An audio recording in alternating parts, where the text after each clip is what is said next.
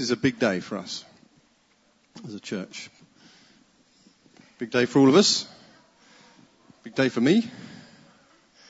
And because at the end of the morning we're going to be laying hands on the new elders, directors of this church, and then the whole new team, and then for the families of those folks as well. Okay, so and it's difficult to quite explain the depths of the spiritual meaning of that. So this is a big day. Okay, so and this isn't just something we've plucked out of the air. The Bible tells us very clearly that the Holy Spirit makes people elders. There is a formation, there's a calling, and then there's a formation. And I'll tell you a little bit about my story of that over the space of while I'm preaching, but I'm also going to look at a fantastic passage of Scripture. I get to preach on one of my favourite passages in Ephesians. I've got a lot of them, but Ephesians is an amazing book, isn't it? And I was away in France last weekend, but I heard you had an extraordinary time here last Sunday mornings. Is that right? So I always love to hear that you have an extraordinary time when I'm not here, because that means you don't need me all the time, but I like to be here. No, seriously, that's important actually, that not the life of this church is not dependent upon any one person, but a group of people. But I was with a church in France last weekend that we've worked for many years, and actually have supported us very faithfully throughout a long length of time. Actually, we give just about every month to this building project. And it's just a small group of people. And it was the first time I'd been back there for 5 years. So I stepped out of the box a bit last Sunday. I thought I'd go for it. They're friends of mine, so they let me experiment a little bit. And I thought I'd really step out of the box in terms of actually where we're going with the prophetic revelation that we have. Picking up from some encouragement from a guy called Sean Bolts. Anybody heard of Sean Bolts? Okay, if you have, good. If you haven't, you will. I'm hoping to get him here sometime, so that'll be fun, wouldn't it? So he has an extraordinary prophetic gift, but he's really breaking out in new dimensions of that. But actually, Kim and I've seen him the last couple of years in Bethel. He's based in Los Angeles, but he's good friends with Bethel Church. And he was just doing stuff, so I thought, I'll step out. So I went for, I'll go for something new. I went for names, which is, done that before, dates, numbers, and obviously words of knowledge for healing. And this is in a group of about 25 people, so I thought, I'll be lucky to get some of these. But actually, called out a name. That was a lady who was doing their children's work, so they were amazed, and we prophesied over her. Called out a word of knowledge for healing. There was a lady who had an ear problem who was instantly healed at that moment. It was the surprise and shock on her face was a wonder to behold. When I it left you in no doubt that something had happened, because she was so shocked and then so happy, and then crying with joy that God had set her free from the pain in her ear that she'd been troubled with for quite a length of time.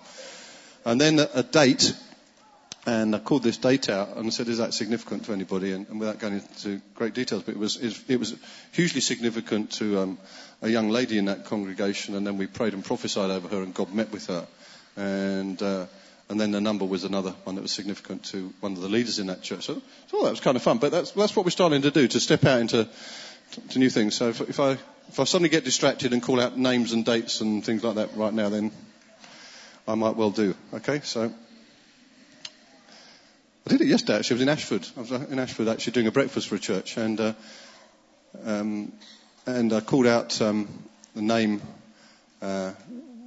Geraldine. I said, does that mean anything to anybody? And they said, no, complete blank. And you have to learn with the blank, so you just keep going. And it's always fun when people come and find you afterwards and says, yeah, that was irrelevant to me. And you think, why didn't you say so at the time? But you have to learn not to worry about that, because actually sometimes people don't want to, in one sense, expose themselves in public for their things. So they came to me, and I prayed for this chap, and it was a really emotional thing for him. God just reconnecting him with a family member, basically. So that was good. So No, I'm going to go. Can we put the passage of Scripture up? Ephesians chapter 1. Verse 15 to 23. So 15 to the end.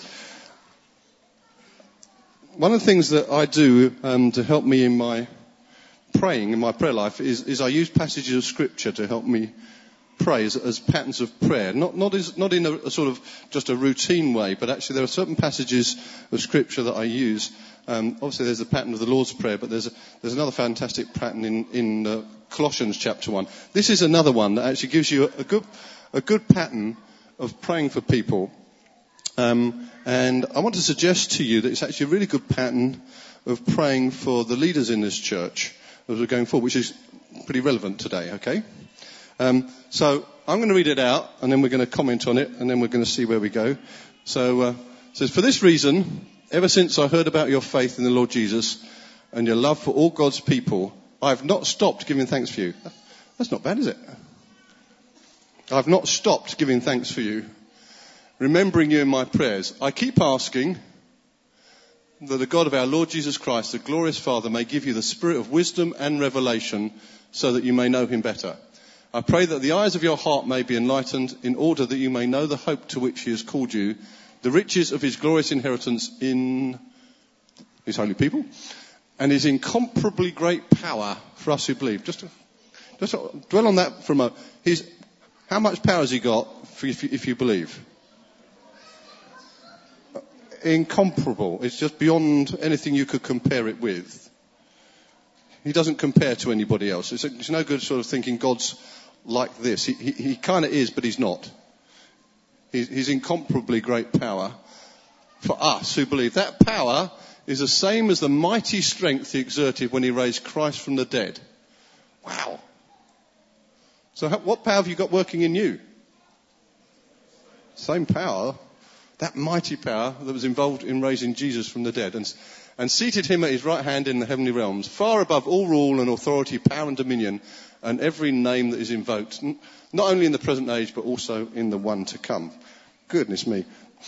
Now, to try and preach on this in not a long time is impossible.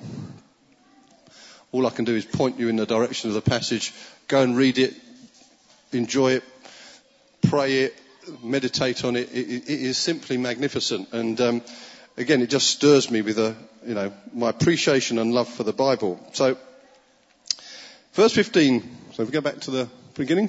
For this reason, ever since I heard about your faith in the Lord Jesus and your love for all the saints. That's a good reason, isn't it? There's two things there. Faith in God and love for people. Faith in God and love for people. Those are fantastic reasons for living. In actual fact, I think they sum up the reason for living. Relationship with God, relationship with people, and an ability to love and trust God enables us to love and trust people in a way that is impossible without him. Okay? I can love people in many different ways, but actually the dimension of God's incomparably great power adds something to it. So, that lady with the earache last week, I could have gone up to her and said, I love you and I'm sympathy and I'm really sorry you've got an earache and let me give you a hug and she would have felt my love, my sympathy and embrace and a sense, she would have felt cared for. But the fact that I could actually command healing and her ear was healed and actually she's free of pain is something that goes beyond anything that I can offer humanly. Yeah? And that's what we have as Christians. We have something that goes just beyond anything that's a human capacity. We have an incomparably great power that actually is within us, not just outside us. And so those are great reasons. It says, I've not stopped giving thanks for you. So, remembering you in my prayers. When you pray for people, how do you start? With thanksgiving is the way. And just aware of, this is something adults you can do with your kids very easily. You just actually teach them to be thankful. We had a saying in our house, we still do, but particularly when the kids were growing up, we said, right, we have the gratitude attitude. So every evening when we had a meal together, one of the two children would actually say thank you for the food, but they also had to say thank you for something else. It was a training. I'm going to have to keep my voice going up here, aren't I? So, and there's something about Thanksgiving that releases spiritual goodness. It just does. Okay, there's something about it that's fundamentally important, and so it actually tells us that God's will for our life is to be thankful in all circumstances. People get confused about God's will for their lives sometimes, don't they? They say, "What's God's will for my life?" Well, it's very straightforward. It tells you in Thessalonians He wants you to be joyful all the time, thankful in all circumstances, and pray continually.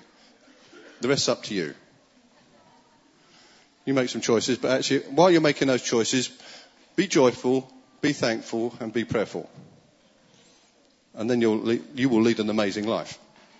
So let's just comment on that. So remembering you in my prayers. I keep asking that the God of our Lord Jesus Christ, the glorious Father, may give you the spirit of wisdom and revelation. Wow. And here's a little secret as well. Keep asking. This isn't I have asked, this is I keep asking. It's a present continuous tense, which means it's my lifetime's habit. I keep asking, and I keep asking so that I get more. I keep asking that God, as I said, the glorious Father. I love that. He's not just the Father, He's the glorious Father. Just the little words in here that make me leap. So he's a glorious Father, and Paul keeps asking the glorious Father to give the Holy Spirit of wisdom and revelation. And those two are really important, that they go together. When God reveals something to you of who He is or what He wants to do, He will also give you wisdom alongside it to know what to do with that revelation. Okay? Revelation without wisdom to actually put into practice can be really difficult and frustrating, or actually ineffective. So God wants to give you, and there's a fantastic promise in James which says, if you lack wisdom, what should you do? Ask for it, and He will give it to you. And it says, doesn't just say He will give it to you, He says He will give it to you generously and without finding fault. It's a beautiful passage of Scripture to understand how God responds to our prayers. That He responds to us generously and without finding fault means on the basis of grace. We pray on the basis of grace, not our performance. God answers us on the basis of who He is, not on the basis of who we are. Because He is gracious and generous and beyond measure. And the only thing that gets in our way of receiving that is actually our unbelief and doubt. We haven't got time to go into that today. It's where we don't connect with Him through faith. And the point of that is actually that I may know Him better. Do you know there's always more of God to know? That is good news. God is infinite and eternal, so there's no end to the adventure. So if you're bored with your Christianity, pray this. You have absolutely no reason to be bored with Christianity. Do you know that? You might get bored with religion. It means you're following the wrong stuff. Really, I'm serious about it. If somehow you're stuck bored, you're following the wrong stuff. You've somehow got into routine. See, I don't think following Jesus around for those 3 years was ever boring. Unpredictable, yes. Scary, yes.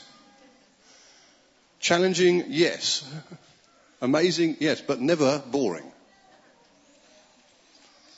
You ever have those moments when you think, really? When God challenges you to do something, ooh. Now, I remember when I was 20, I knew God called me. And in that sense, I knew he called me to be an elder in the church. So I knew the calling of God. But there was a formation of God within me that enabled me to fulfill that calling. And that happened 10 years later, actually, when I was 30. And so at the age of 30, I was thrust into leadership of a very small church, which was at that stage called New Ash Green Community Church. And there's one or two here who were there at that moment in time. And a small group of 25 of us set off on an adventure, trusting God. Pete Ayton, you were there. I remember you. Joe was around. Came along a little bit later, didn't you? So, she was there before you. I know. Yeah. Dave and Kate. Kim was there as well. And David. And we dared to believe some stuff when they were just 25 of us. It wasn't me. We dared to believe some stuff, actually. Oh, yeah. Paul and Philip, you came along not long after that, didn't you? So Gilly, where's Gilly? Hey, Gilly, you were there. Gilly was there before me. Yeah. So how many people have got faithful here in this place? They've prayed this many times. Gilly remembers me coming in the door. I was at this breakfast yesterday, and this lady at the end said she had a dream during the week, and I was in it. And it was about the happiness of God. And I actually spoke about joy. I thought, I always wanted to be in people's dreams. I like to be the dream man.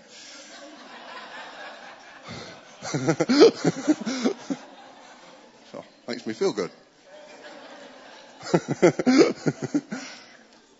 Kim's laughing. I'm not quite sure which way she's laughing at the moment.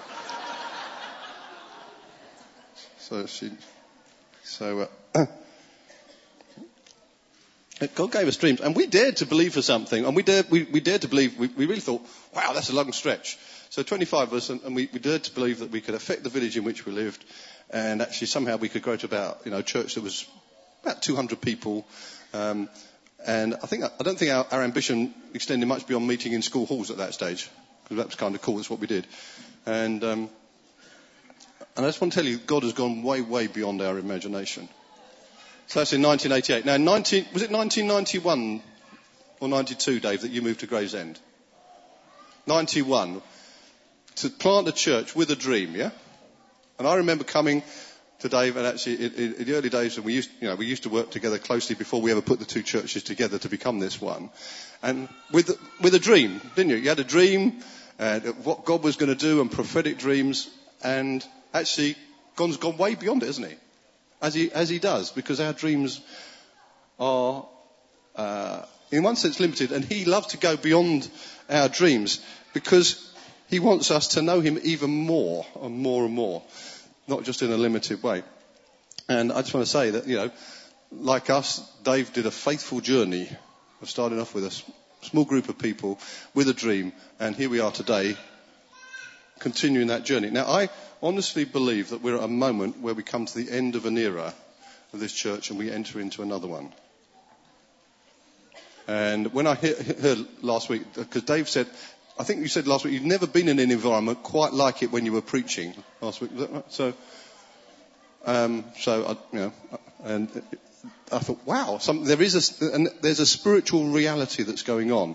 I had a text today from somebody, friends of ours who live in Wrexham, which is quite a long way away, isn't it, from here? And, there it comes. This is what they said. They said, hi Pete, the new leadership team has a significance for NKCC. The region and the nation thank you for all travelling this journey. And you thought you were riding horses, but I see you are riding elephants that have power and change landscapes. We are praying for you all and for this season of new prototypes.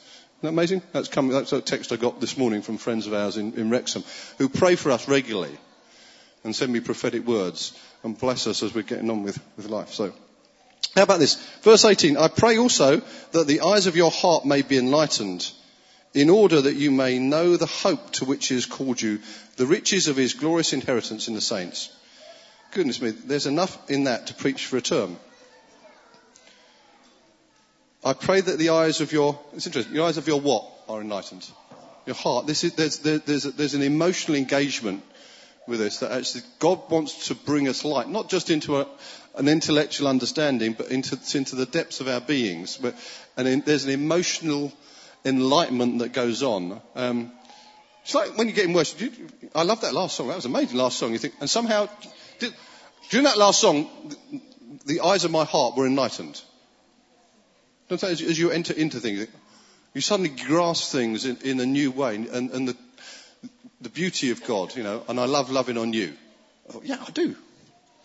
I love loving on you, my God. I thought, yeah, that'll keep me going for a week, you see. As I meditate upon the eyes of my heart, in order that you may know the hope to which He has called you. This is really important. How much hope have you got in you?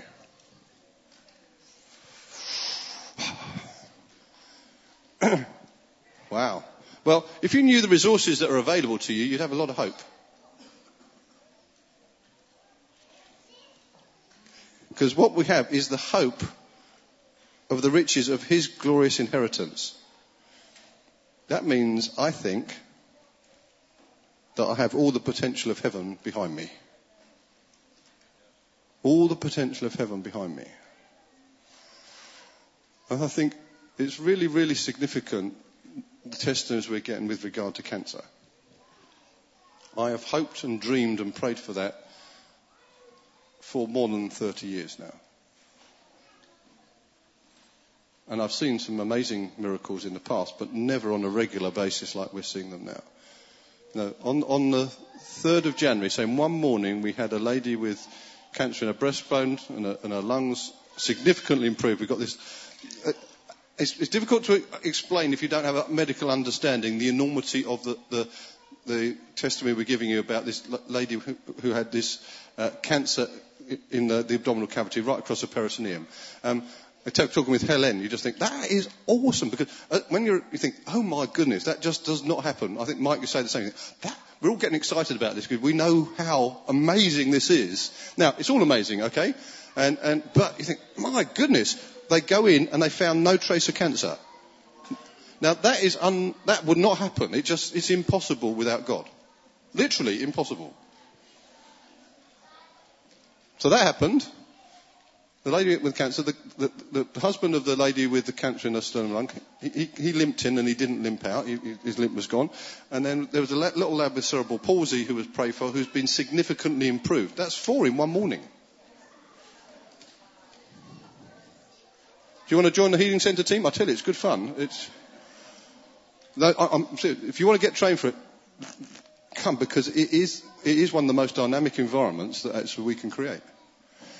And I explained to people, I was in France, I was explaining to people how simple it is. Okay? How simple Christianity is. Basically, in the healing centre environment, we try and create an environment where people can touch Jesus. So if they can touch Jesus, they get healed. But it's simple. That's as simple as we can make it. Because when the lady with the hemorrhage, she touched him, she got healed. People come in here, they touch Jesus. This church that I was with in Ashford yesterday, they were just talking about actually when they come up here. And they said, this was their description of this environment. They said, when you walk in the building, it's like a honeypot. They said, where people gather for the goodness. I thought, well, I kind of like that description.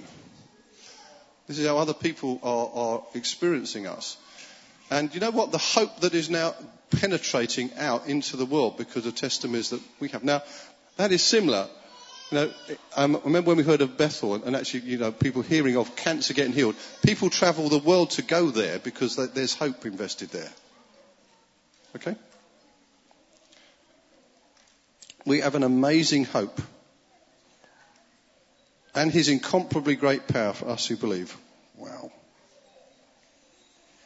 Do you know when you touch Jesus, you should experience power? So don't be surprised if you end up on the floor. Or something else peculiar happens.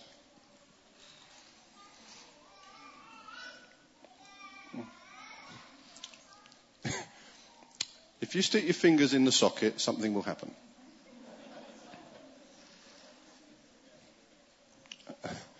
And we just need to be aware of that and used to that.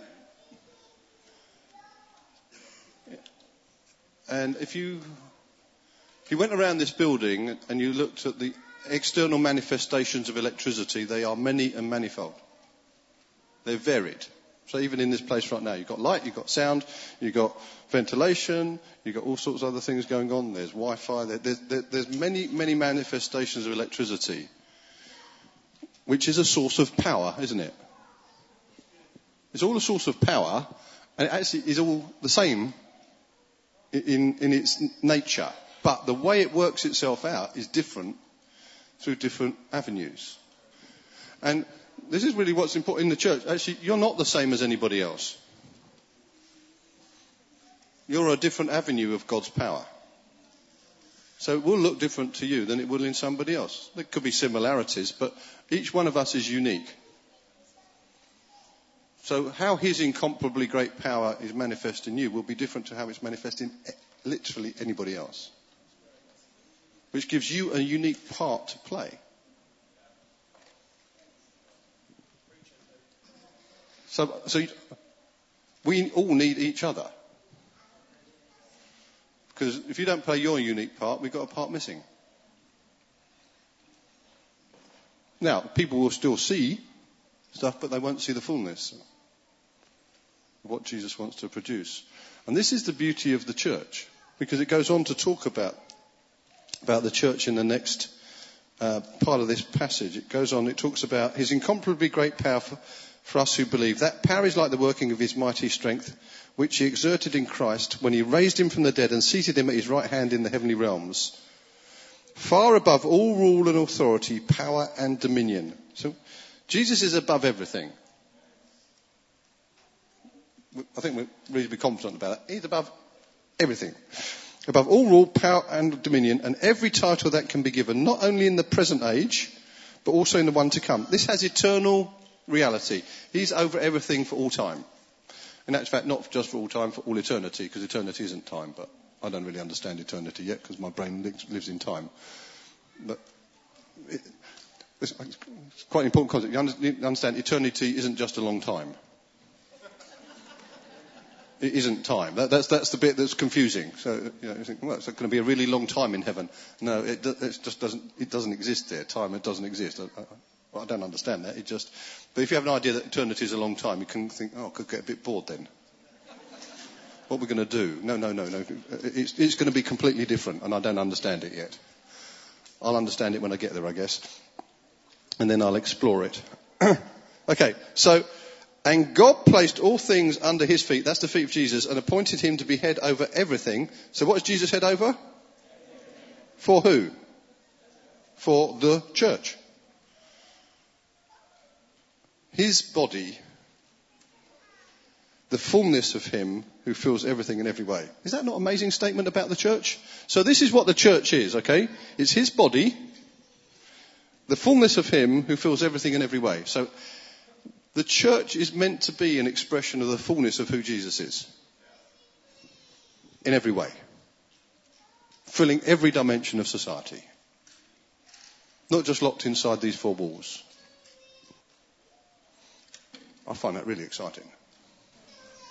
I think the era that we've passed through, primarily, has been an era of the restoration of church and its structures and how it works and working those sort of things through. I think we're now entering into an era of a kingdom reality that's bigger than just church, where Jesus wants to fill everything in every way, which is why the free school is an important deal, okay? That's why the healing centre becoming an option for the National Health Service is a big deal. That's why us doctors think, man, I could take that one. And you tell other doctors about that, they'll go, what? And because we've got an email counting this from the family, really. Now, it's not that I'm just after evidence, but actually what you can start to introduce is hope into a whole environment. We've got a team that have just started going into the hospital at Darren Valley to pray every week, just to release the goodness of God in that environment. It is good, isn't it? Yeah. And it's been extraordinary. I think I've been in 2 or 3 times.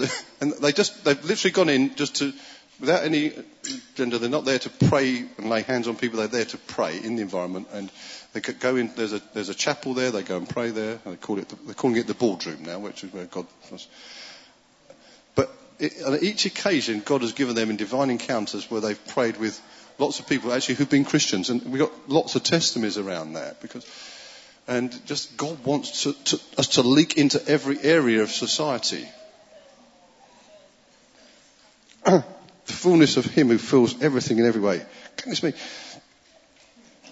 And we are his body.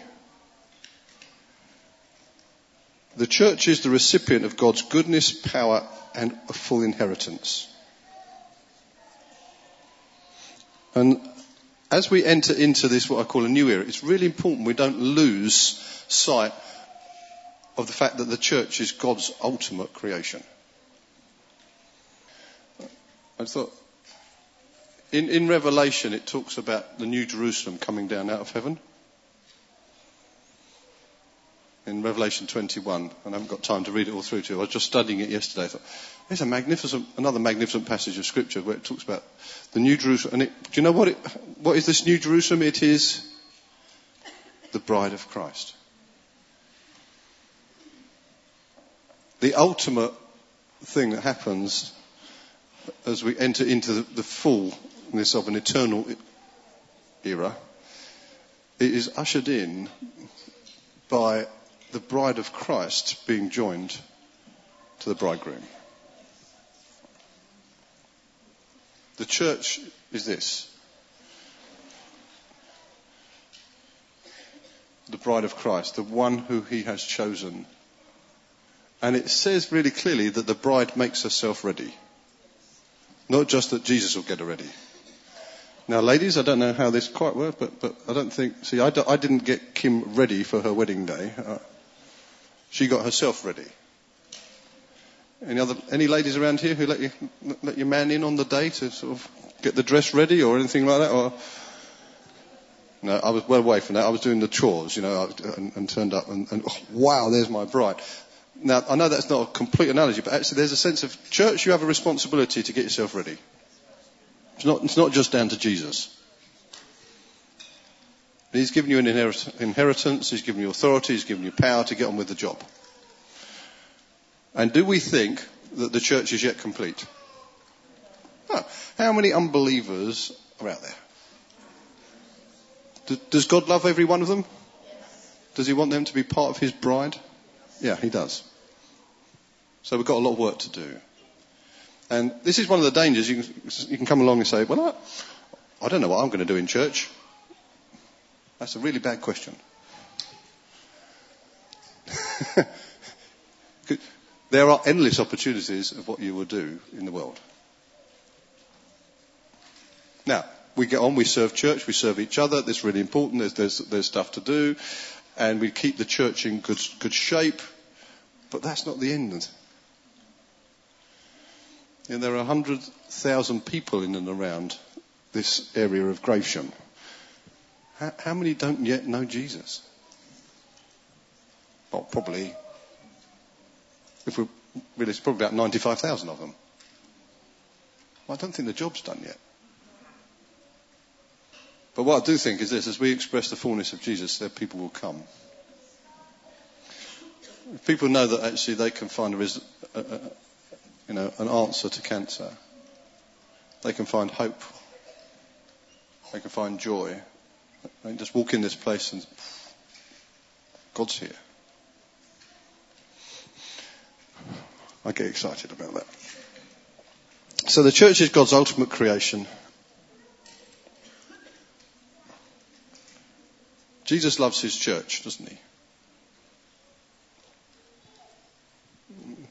Not too many nods on that. Jesus loves his church. It's not a tricky question. Okay? Jesus loves his church. He really does. That means I should as well. And it's a tragedy when Christians don't love the church. Because they're actually part of it. They're meant to be. And it's the object of Jesus' affection. So if you've fallen out of love with the church, then you need to get back in line with Jesus. Because he loves his church. He really does. Love the church, love God, love the saints.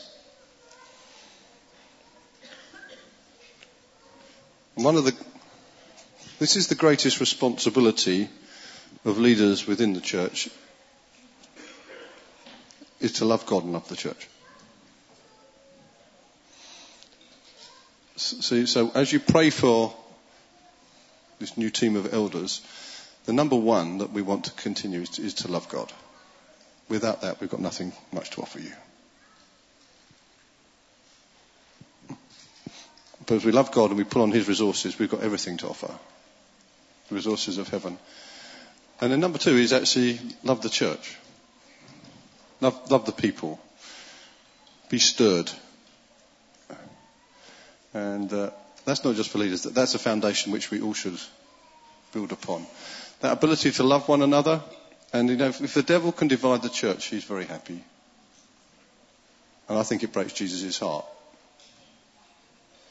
Literally. No, he put it back together. And I'm so excited by the unity that he's bringing right across the church. Not just in one church, but across the churches. And the opportunities we have to interact with. It's so many different churches now. It's phenomenal. So was it last Wednesday? No, Wednesday before last. I think it was Wednesday before last.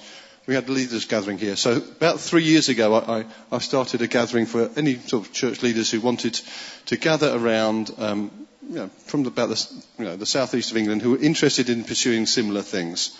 We started with about 15 of us in the upper room of our offices in New Ash Green, and we couldn't get beyond about 30 in that place. So from about 30, so that was just over a year ago, our first Global Legacy Leaders meeting in this building was January 2014. So a year on, we now gathered 150 leaders from around the UK. Around this part of the UK, 150. And they come from all walks. We have over 250 students in our School of Supernatural Life. And I think pretty much every denomination, including Catholic, represented within that. See, God is putting his church back together because he has determined he will do it, and he loves it, and it's going to happen. And we have the privilege of doing that. And what you need to do then is and the Bible tells us to guard the unity of the church. It says of elders, and I hope there's no confusion, we're talking about elders, and we're going to actually, for the sake of interaction with the world and understanding how we operate in interaction with them, we will call ourselves a board of directors. Okay, there's no confusion. I know some people ask, so is every director an elder? Yeah, they're the same. They're synonymous. Okay, so just in case anybody's getting confused about that, we've not got the three sort of previous elders and then a few directors. We're all going to be elders and directors. So if we use the words synonymously, then that's how it works. But so it says, the elders who direct the affairs of the church well are worthy of double honour, especially those whose work is preaching and teaching. Now that doesn't mean to say that they're in one sense doubly special. It means actually protect them doubly. Okay, because you know what? They get in the firing line more quickly, and they are the foundation upon which the church rests. So actually there is literally more pressure upon them. That's just a reality, and it's not just upon them, but it'll enter into their household, which is why I want you to pray for the households. Now, this is the thing, that these are people who are willingly volunteering to take this responsibility within this church, and willing to carry the weight of that. And it is a weight, okay? And I'm just delighted that you've got people who feel called to do it. It's not just a sense, I want to do that, but there's a calling of God on their lives, and that sense of preparation and formation that has happened over a course of time. And that's our delight to actually put that into place. But I want you to pray for them, and I want you to support them, and I want you to honour them beyond measure, okay? And in one sense, I've been an elder of this church now for 26 years, coming up 27. Dave, probably an elder for, again, way beyond 20 years. In one sense, and Jim likewise, about 20 years. So in one sense, we got used to carrying the weight. Actually, for new folks, there's a learning curve going on. So I want you to really pray and support them. And it says this, obey your leaders and submit to their authority. They keep watch over you as men and women who must give an account. Obey them so that their work will be a joy, not a burden, for that will be of no advantage to you. And what we're talking about, the Bible talks about obedience that comes from faith, which is actually trust and respect them. Okay? And these people are worthy of your trust and respect. We wouldn't have chosen them if they weren't, and I don't think they would be in this position of confidence of the church if they weren't. But actually, there is a sense of, and here's the deal. Sometimes you won't know all the details that they know, so you won't necessarily be able to understand all the decisions that they make, because we can't let you in on all the details all the time. Sometimes it's complicated, and sometimes we just don't have time, and sometimes so questions are fine. Sometimes we can't explain all the questions. Trust and respect. We'll do our best to explain everything as we go, but it's not possible to undo it all. So please, an obedience that comes out of trust and respect, not a slavish because they are the board. That's not what we're after. This is where we love one another, and you recognise leadership gifting in people to direct the affairs of the church. And what it says here, if you will actually, please will you make their job a joy rather than a burden. Okay. This is your responsibility, church. Keep them happy. Okay. Make it a joy for them to lead you rather than a hassle. Now, there's the things that come along, but actually, if you think, I'm going to go out of my way to be a joy to these people, can you do that?